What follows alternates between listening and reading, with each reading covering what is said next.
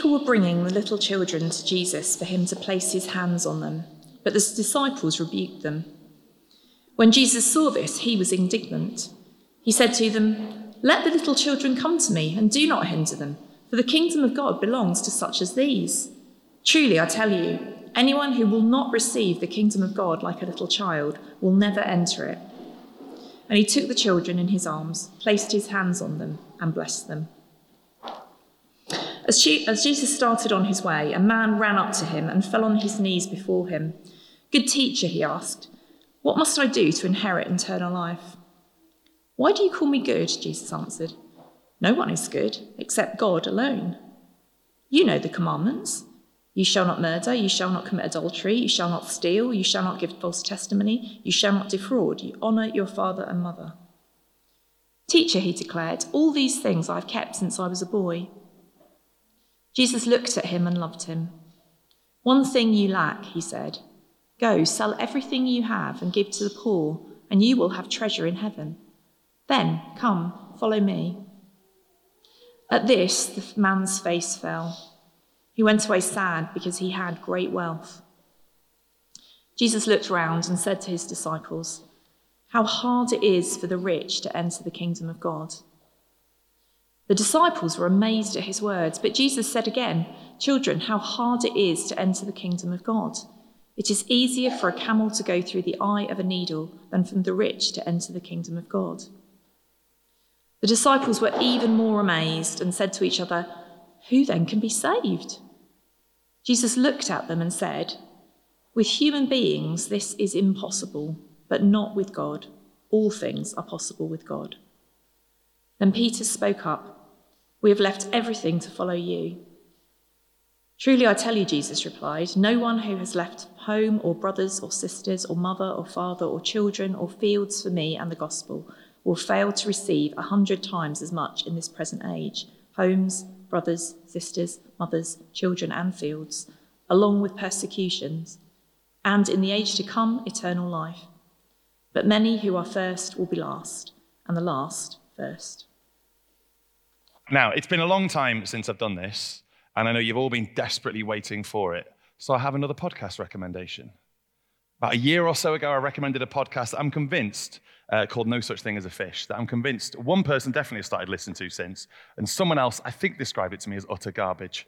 So, have a look for this one. This is one called Why Would You Tell Me That?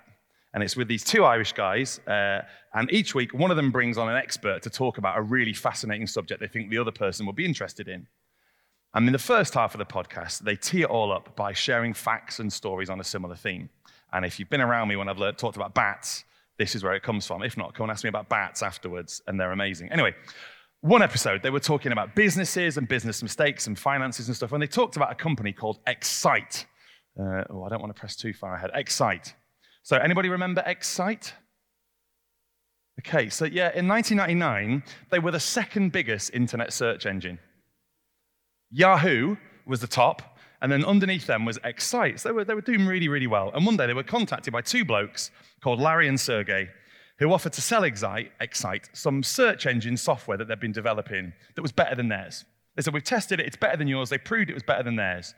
So Excite went, "Okay, how much do you want?" They said, "Well, $1 million. Excite laughed them out of the room. Bit of bantering, bit of negotiating, a bit of bartering, a bit of negotiating back and forth. They managed to hammer them down to $750,000, and Larry and Sergey even offered to come and work for Excite to make it all work. But Excite just weren't convinced it was good enough. It wasn't worth the investment. So they walked away from the deal. And Larry and Sergey went off, started their own company called Google. Whatever happened to them? So the guys at Excite, they walked away from an incredible offer that would have changed their lives completely. And in our passage today, you may have spotted it, we meet somebody who walks away from an even better offer, which is a shock. And it's a big shock because when you read this passage, this guy looks so impressive. He comes to Jesus with an impressive attitude, an impressive history, and he asks an impressive question. It looks so good. And yet this guy walks away sad. I can't think of another example in the Gospels of someone who comes to Jesus earnestly and leaves sad. Except for this man. He isn't welcomed into the kingdom that Jesus came to begin. And so when we read this passage must make us question, what can stop somebody from entering God's kingdom? What can stop someone getting into God's kingdom? We need an answer to that question as we read this, because what if that's stopping us? What might keep us out? Or what about the people we love and know? What might stop people we know and love from entering God's kingdom? Well, that's what Jesus wants to teach us here. He wants to lovingly warn anybody who thinks they might be inside the kingdom, and he wants to give hope to anyone who feels like they could never get in. And Jesus does that through three different people that he interacts with in these verses. And the first people we see is the children and Jesus. The children and Jesus. So our passage today starts with a statement that would have surprised Mark's original readers. Verse 13, people were bringing little children to Jesus for him to place his hands on them. Now, that's not very shocking to us. Like, we live in a culture where children are always brought to things. We welcome them. Celebrities are always having selfies with people's children, and politicians picking up babies and things like that. Children are an important part of our culture. But in Jesus' day, childhood was mainly seen as an unavoidable but annoying wait until you became an adult and could become useful. Children were only really important if they were linked to important men. Yes, sons were a blessing, but only because they carried on the family name. And until they were old enough to work in the family business, they were just an inconvenient mouth to feed. But not to Jesus. Clearly not to Jesus, so much so that people were bringing children to him to put his hands on them, which is a sign of blessing them, a kind of a priestly blessing to them. But unlike a lot of the people Jesus touches in Mark's gospel, these children don't even need to be healed. Like, there's no indication they're being brought because they're sick. They're just coming because it's a good thing to bring our children to Jesus. These people know that bringing children to Jesus is the best thing they can do, which is a great example for all of us. Let's not wait for an emergency before we bring our children to Jesus. And let's definitely not be like the disciples. Have you seen what they're doing? They're rebuking the people who are bringing the children to Jesus. They're telling them off. Despite, if you just look back in your Bible a page or a swipe or two, despite in chapter 9, they hear Jesus say, while holding a little child, whoever welcomes one of these little children in my name welcomes me. Oh, these genius disciples take that to mean that they should stop children from coming to Jesus. They didn't stop the Pharisees back in verse 2, notice that, with their trick question. But the ones that Jesus has specifically said to let come to him, they're the ones they tell off. It's a bit laughable, really, isn't it? They say it doesn't make Jesus laugh. What does it say he is in verse 14? It makes him indignant. It says Jesus was indignant. Now, that word indignant means that it makes him so angry, he can't help but show it. Jesus is so angry at these disciples pushing the children away that he can't help but show it. And it's easy when we read the Bible to not read it with maybe some of the drama they may have wanted in it. I imagine this verse being, let the little children come to me.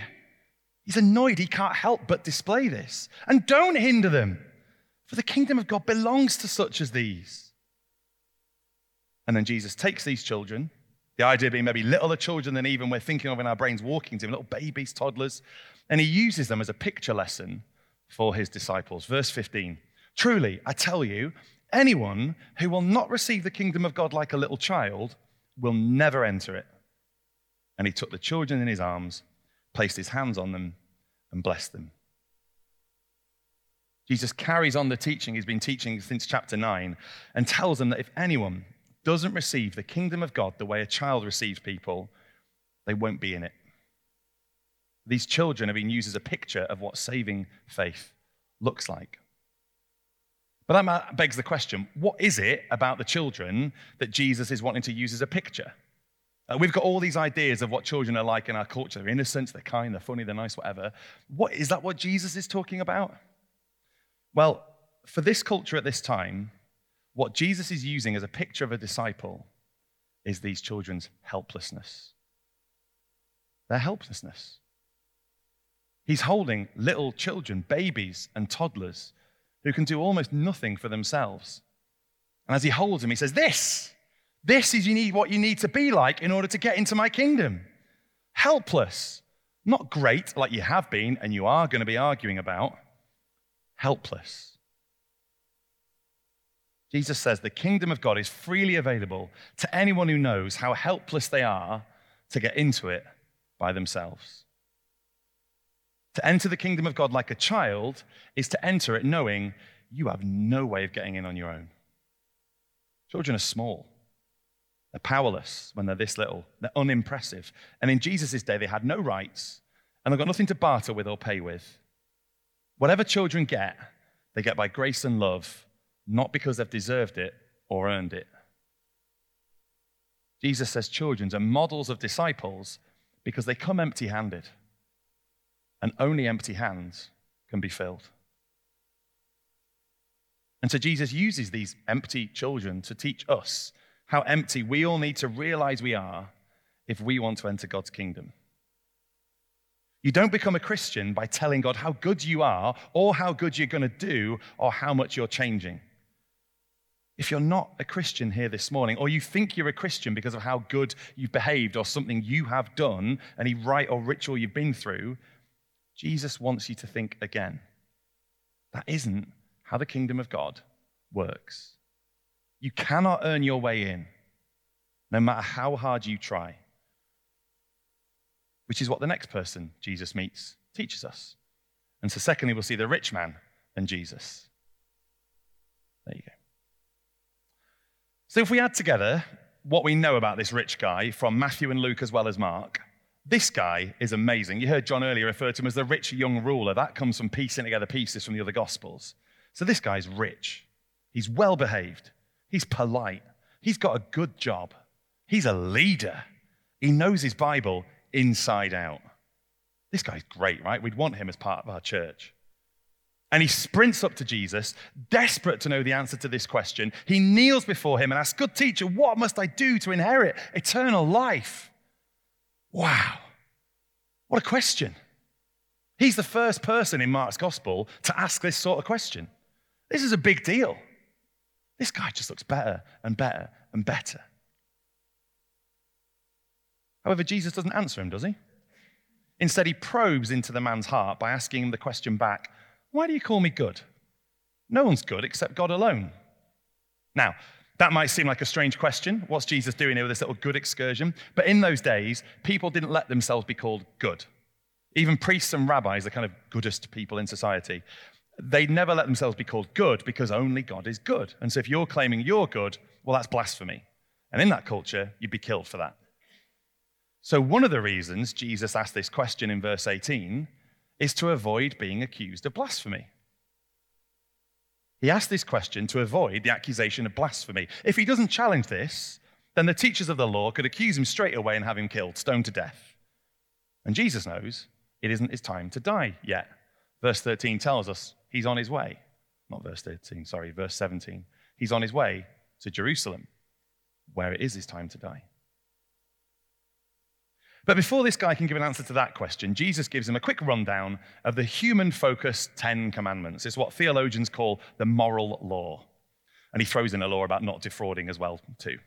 And this man replies, verse 20, "Teacher, all of these I've kept since I was a boy." Oh, this guy gets better, doesn't he? I don't think he's bragging here. I don't think he's showing off. He genuinely believes this. He's sincere when he says this.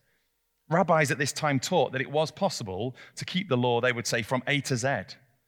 And this man is genuinely convinced that he's kept the law fully. And we can be confident he's not being hypocritical. He's not claiming he's perfect when he knows he isn't because of Jesus' reaction. Like, Jesus doesn't tolerate hypocrites. And what's his reaction to this guy? Verse 21, Jesus looked at him and loved him. He sees the depths of this guy's heart and he loves him. Loves him with the love only God can love.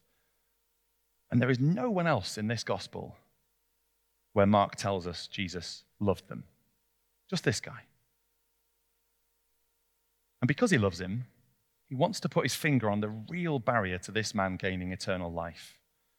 Verse 21, "One thing you lack," he said. "Go, sell everything you have and give to the poor, and you'll have treasure in heaven. Then come, follow me. Only when he sells all that he has and becomes like a helpless little child will he possess everything he really needs. Sometimes loving someone means addressing where they're going wrong. And Jesus shows this by saying that all of this man's obedience to the 10 Commandments is no substitute for obeying Jesus. All of his obedience to the 10 Commandments, as good as that might be, is no substitute for obeying, knowing, and following Jesus. Unless keeping the 10 Commandments is as a result of obeying Jesus, it's pointless. But sadly, this guy thinks he could do enough himself. In fact, he revealed that in his question at the start. When he says, "What must I do to inherit eternal life?" What do you do to get an inheritance? Nothing. You just wait for someone to die. You've just got to wait for the owner of the estate to die before you get it. You don't earn an inheritance. It's yours by birth. But this man reveals his heart that he thought he could earn the forgiveness from God that would lead to eternal life. And with one swift diagnosis, Jesus puts his finger on the problem, and he reveals the one thing that this guy loves more than him is money. Jesus' real question here is what we thought about at the end of the sermon last week. Are we willing to do whatever Jesus calls us to in order to be his disciple? Are we willing to do whatever Jesus commands us to do in order to follow him? If Jesus tells us to, are we willing to give up comfort, finances, family ties, nice houses, high-flying jobs in order to obey him? Are we willing to give up friendships, relationships, dreams for the future in order to obey Jesus? The shock of this passage, and in fact a lot of chapter 9, is that Jesus really means what he says. It is better if our right hand causes us to sin for us to cut it off. It is better to get into heaven without our right hand than to go to hell with it. It is better to go without whatever it is you might put your trust in more than Jesus than to disobey him. It is better to go without everything in order to obey Jesus. You see, Jesus loves this man enough to give up his life for him. But this man loves his wealth far more than he loves Jesus. And his wealth was worth more to him than Jesus. Do you notice in Jesus' offer? He offers himself as a substitute for everything this man has. And for this man, Jesus isn't enough. And he walks away. Sad. So looking around, Jesus sees what's happened. He sees his disciples. And he wants to use this man as another picture lesson. Verse 23, how hard it is for the rich to enter the kingdom of God. And this blows their mind, verse 24. They don't know what's going on here. They've grown up, always being taught that wealth meant blessing from God. So when Jesus says this, it just baffles them.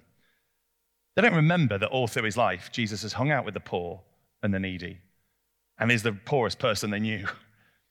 And he obeyed the Old Testament's commands to care for the poor and the widows and the orphans and the fatherless. And so to make his point even stronger, Jesus pushes a little bit harder in verse 25. It's easier for a camel to go through the eye of a needle than for someone who's rich to enter the kingdom of God. Now, you may have heard this preached on before, and there have been loads of different ways that people have tried to explain this verse in the past, like maybe the needle being a gate into the city of Jerusalem that camels had to kneel down before and take backpacks off. There is no evidence for that. Camels weren't even really domesticated in this area until after the 1st century, so probably not that. There is no archaeological evidence for that being the case at all. Again, the truth is, Jesus means exactly what he says here. It's easier for a camel to go through the eye of a needle, that's a big needle, than for someone who's rich to enter the kingdom of God. Full stop. If you've seen old series of Taskmaster, this may remind you of a task. But we've just seen a perfect illustration of this point that Jesus has made, haven't we? The tiny, empty children and the rich man. The children are welcomed into the kingdom, and the rich man walks away. So what's Jesus saying here? Is he saying that for all of us in this room, the ideal we should all be aiming for is poverty? No, that's not what Jesus is saying. But Jesus is teaching that the feeling of helplessness that results from poverty is a blessing. We learned in the parable of the sower back in chapter 4 that money and wealth easily are big stumbling blocks to people believing and trusting the gospel. They create self-confidence and pride that stop us trusting in Jesus because they take away our feelings of helplessness, our awareness of our helplessness. And nothing removes those barriers to feeling helpless and having nothing. Empty hands leave space for Jesus to fill. Empty people are welcomed into the kingdom. But those who refuse to empty themselves for the sake of following Jesus, they're really sadly allowed to walk away. So Jesus isn't saying here that we should all sell everything we have and live on the streets. Although if that is what obedience to Jesus looks like for you, if that is your call to go and live in another part of the world, on the streets, ministering to people there, then you should do it. Is he saying here that everybody at Avenue should sell up their houses and move to Ayers Monsell where it's slightly poorer? It might shock you for me to say, no. That isn't what Jesus is teaching all of us here. Although again, perhaps maybe yes for some of us here.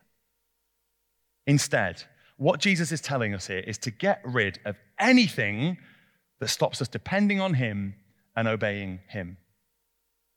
Jesus is telling us to get rid of absolutely anything, no matter what it is, that will stop us depending on him for all we need and obeying him no matter what. But as we saw and have seen recently, this rich man reminds us that this is going to hurt. Following Jesus may well cost us things that are really important to us. Obeying Jesus will lead a lot of us to lose money, comfort, status, job advancement. You may even be asked to give up your life to follow Jesus. But as we saw last week, it is worth it. It is worth giving up everything to follow Jesus. He asked us, didn't he, what good is it to gain the whole world and yet lose your eternal soul? Jesus lets us do that maths. Following Jesus is going to mean giving things up. And Jesus knows that wealth and money in particular are challenges to following him wholeheartedly. And that's everyone in this room. That's a challenge we all face. By any way you measure wealth throughout history, we are some of the richest people that have ever lived, no matter how rich you are compared to the person you're sat next to.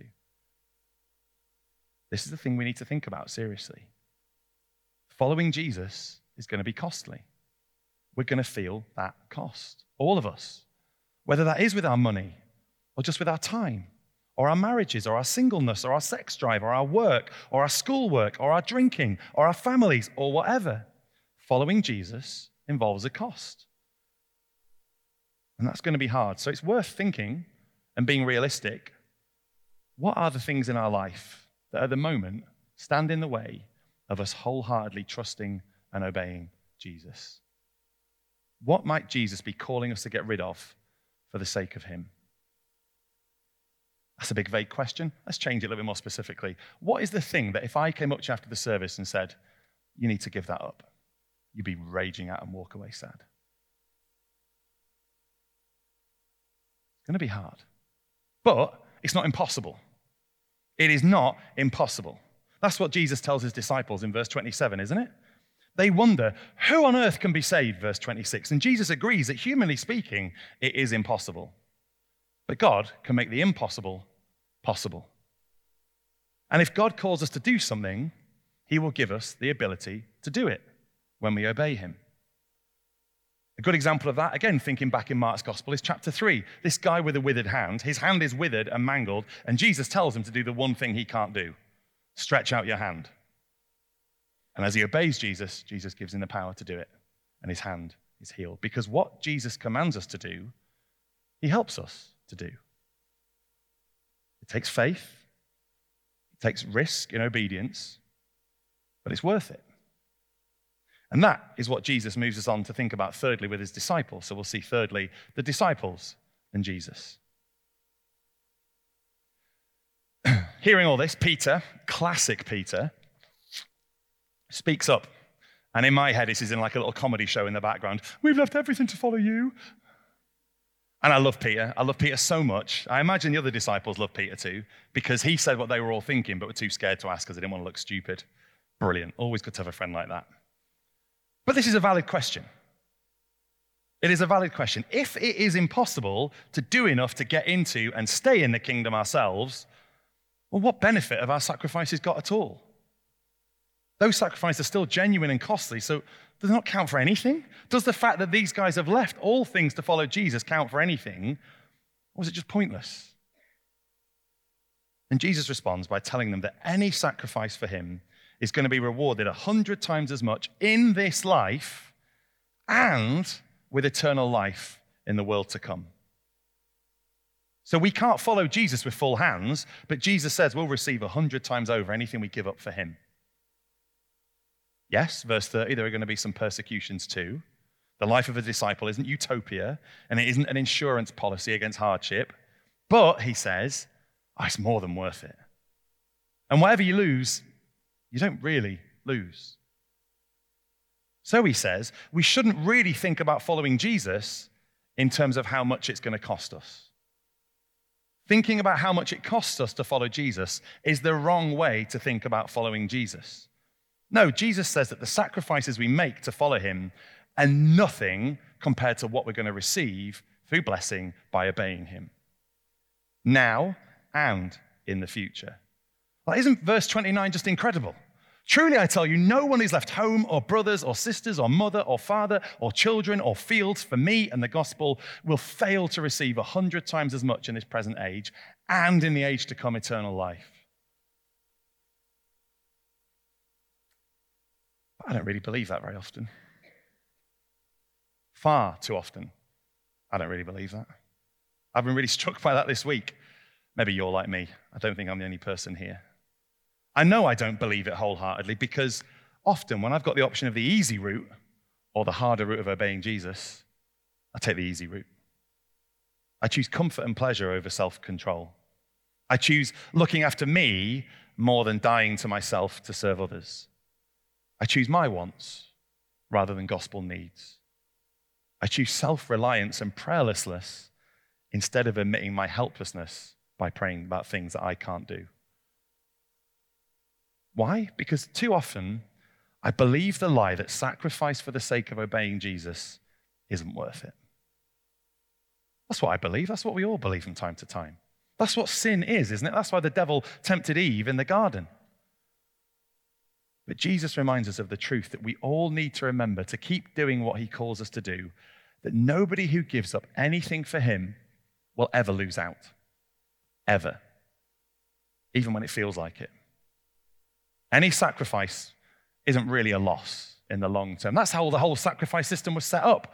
In the Old Testament, they didn't focus on the lamb they were killing. They were focusing on the forgiveness they gained. The whole point of sacrifice in the Bible is not thinking about what you lose, but what you gain as a result. And that's what Jesus reminds us of here. Monsell team, I know there's very few of you in here, but it's still relevant for everybody. I want to speak to you specifically here because the devil is going to want to trick us that the sacrifices we're making and that we're going to be called to make to grow a church in Ayers Monsell, they're not going to be worth it. He's going to try and lie to us and tell us that giving up the perks of a bigger established church like Avenue, losing some of the intimacy of friendships that we have, giving up living in nicer areas, in nicer houses with better schools, the devil's going to want to make us believe that the sacrifice we're making isn't worth it and that we're actually missing out. He's going to want to make us be half-hearted or even walk away. But what does Jesus say? No one who's given up anything for me in the gospel will fail to receive 100 times as much in this present age and heaven too. Is it worth giving stuff up for Jesus? Jesus says yes, 100% yes. The Apostle Paul says the same too later on in the New Testament in Romans 8:18. I consider that our present sufferings are not worth comparing with the glory that's going to be revealed in us. Not even worth comparing. Oh, heaven's going to be great, isn't it? But not just that. We've also got every person who's ever died trusting in Jesus telling us exactly the same thing.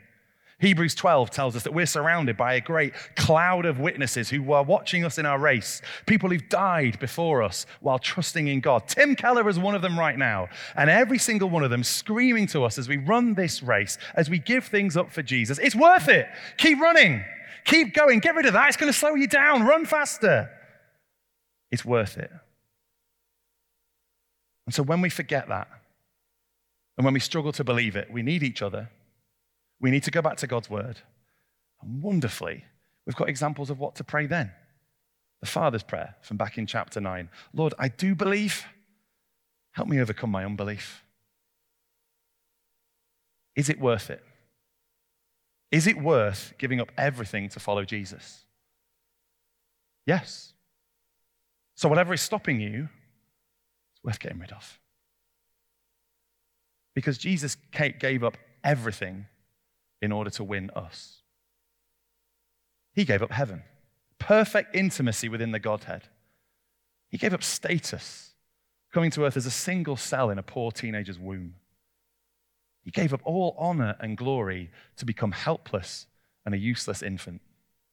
He gave up the praise of angels and cherubim and seraphim to be ignored, rejected, abused, spat on, and beaten. He gave up a glorious throne of eternal joy in heaven, robed in majesty and splendor, for a cruel wooden cross clothed with nothing at all. He gave up immortality and came to die. Why? Hebrews 12 again. For the joy set before him, he endured the cross. And what is part of that joy set before him? Us. He considered nothing to go through all that to win us for himself, to win you for himself. That's what helped him endure all of that for us. Hallelujah, what a savior. So reflecting on all this, an old dead guy called C.T. Studd said it like this: if Jesus Christ be God and died for me, then no sacrifice can be too great for me to make for him. If what I've just said about Jesus is true, then anything Jesus calls you to give up for in order to follow him, it's a no-brainer. Jesus will never ask us to sacrifice more for him than he sacrificed for us. He will never ask us to sacrifice more to follow him than he sacrificed in order to win us for himself. So to go back to this man's question, what must we do to inherit eternal life? Come to Jesus, helpless. Ask to be let into the kingdom, not because we deserve it, but because we don't deserve it and we need him to give it to us. And Jesus says he will welcome you in with open arms. As we empty our hands of everything we filled them with to try and make ourselves good enough, as we get rid of everything that's more valuable than Jesus, only then will we receive what he alone can give. To quote an old hymn, nothing in my hands I bring, simply to your cross I cling. Naked, look to thee for dress. Helpless, look to thee for grace. That's what these children model. That's what this rich man didn't get, and he goes away sad. He demonstrates that a rich man without God is just a poor man with money. So whatever it costs us to follow him wholeheartedly, it's worth getting up, getting rid of. The way you get into the kingdom is the way you live in the kingdom. It doesn't change. You don't progress from this. As Tim Keller taught us, the gospel stays the gospel no matter what, whether you're a Christian or not. You don't move beyond this feeling of helplessness once you're in. But we need reminding of this again and again, don't we? Which is why God has given us his word, has given us each other, and has given us different rhythms of church life to help remind us of everything that Jesus gave up for us and of how worth it is to keep going for him. And one of those reminders is the Lord's Supper that we're going to turn to now. The Lord's Supper is just another picture that Jesus left for us and that he told us to do regularly. And there are loads of reasons why we're told to do it in Scripture. But one of those reasons is to remember what Jesus gave up for us. To remind us of his body broken and his blood shed on the cross through the pictures of the bread and the wine. Gluten-free bread for us and just some Ribena, I think. But those are beautiful pictures and images of Jesus' sacrifice for us. And they're a good opportunity for all of us, before we come to this, to take some time to search our hearts and to think, is there anything that God is calling us to give up in order to follow him and obey him? Maybe for the first time, maybe just more wholeheartedly. So in a moment, we're going to have a time of quiet where we can pray, all of us, and we can come before God, ask him to help us to let go of what he's calling us to let go of. If you'd like to pray with someone, I'm sure someone sat near you would love to pray with you as well. It's a time to repent of things we need to repent of.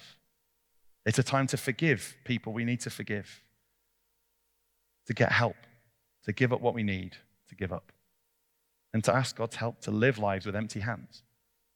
Then we'll sing, and then we'll do the Lord's Supper. We'll take part in that. But if you're not a Christian here today, this picture's not for you right now to take part in. But it is a picture for you to see. If you can't say that Jesus is your Savior, that he's forgiven your sins, and that he's your Lord, the one you want to obey no matter what, then this meal isn't for you yet to take part of. But it is an open invitation for you to make that difference today, to ask Jesus to help you to see your helplessness and your neediness, and a chance to ask him to help you live for him today, perhaps for the first time, to receive the eternal life that only he can give. So let's spend a few minutes now in the quiet. Maybe the band can come up as we start to think about this. Then I'll pray, and then we'll sing a song. Let's pray in our heads quietly now, and then I'll close in prayer in a moment.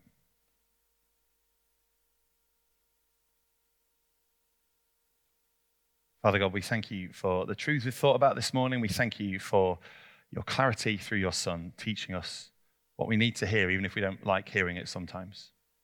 Father, if there are sins we need to repent of this morning, I pray that you'd help us to run away from them. If there are things we need to give up, I pray you'd give us all the motivation and the spur to choose to give those up today. Thank you for the help you promise to give when we seek to obey you.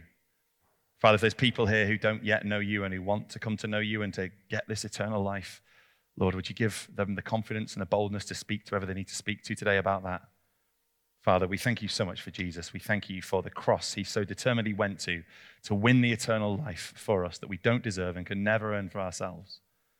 I pray that you'd help us to live lives worthy of the calling that we've received as a result, never thinking we're more helpful than we really are. Help us to see our neediness and our helplessness. But thank you that when we come to you in that way, you don't turn anybody away who comes to you that attitude. Amen.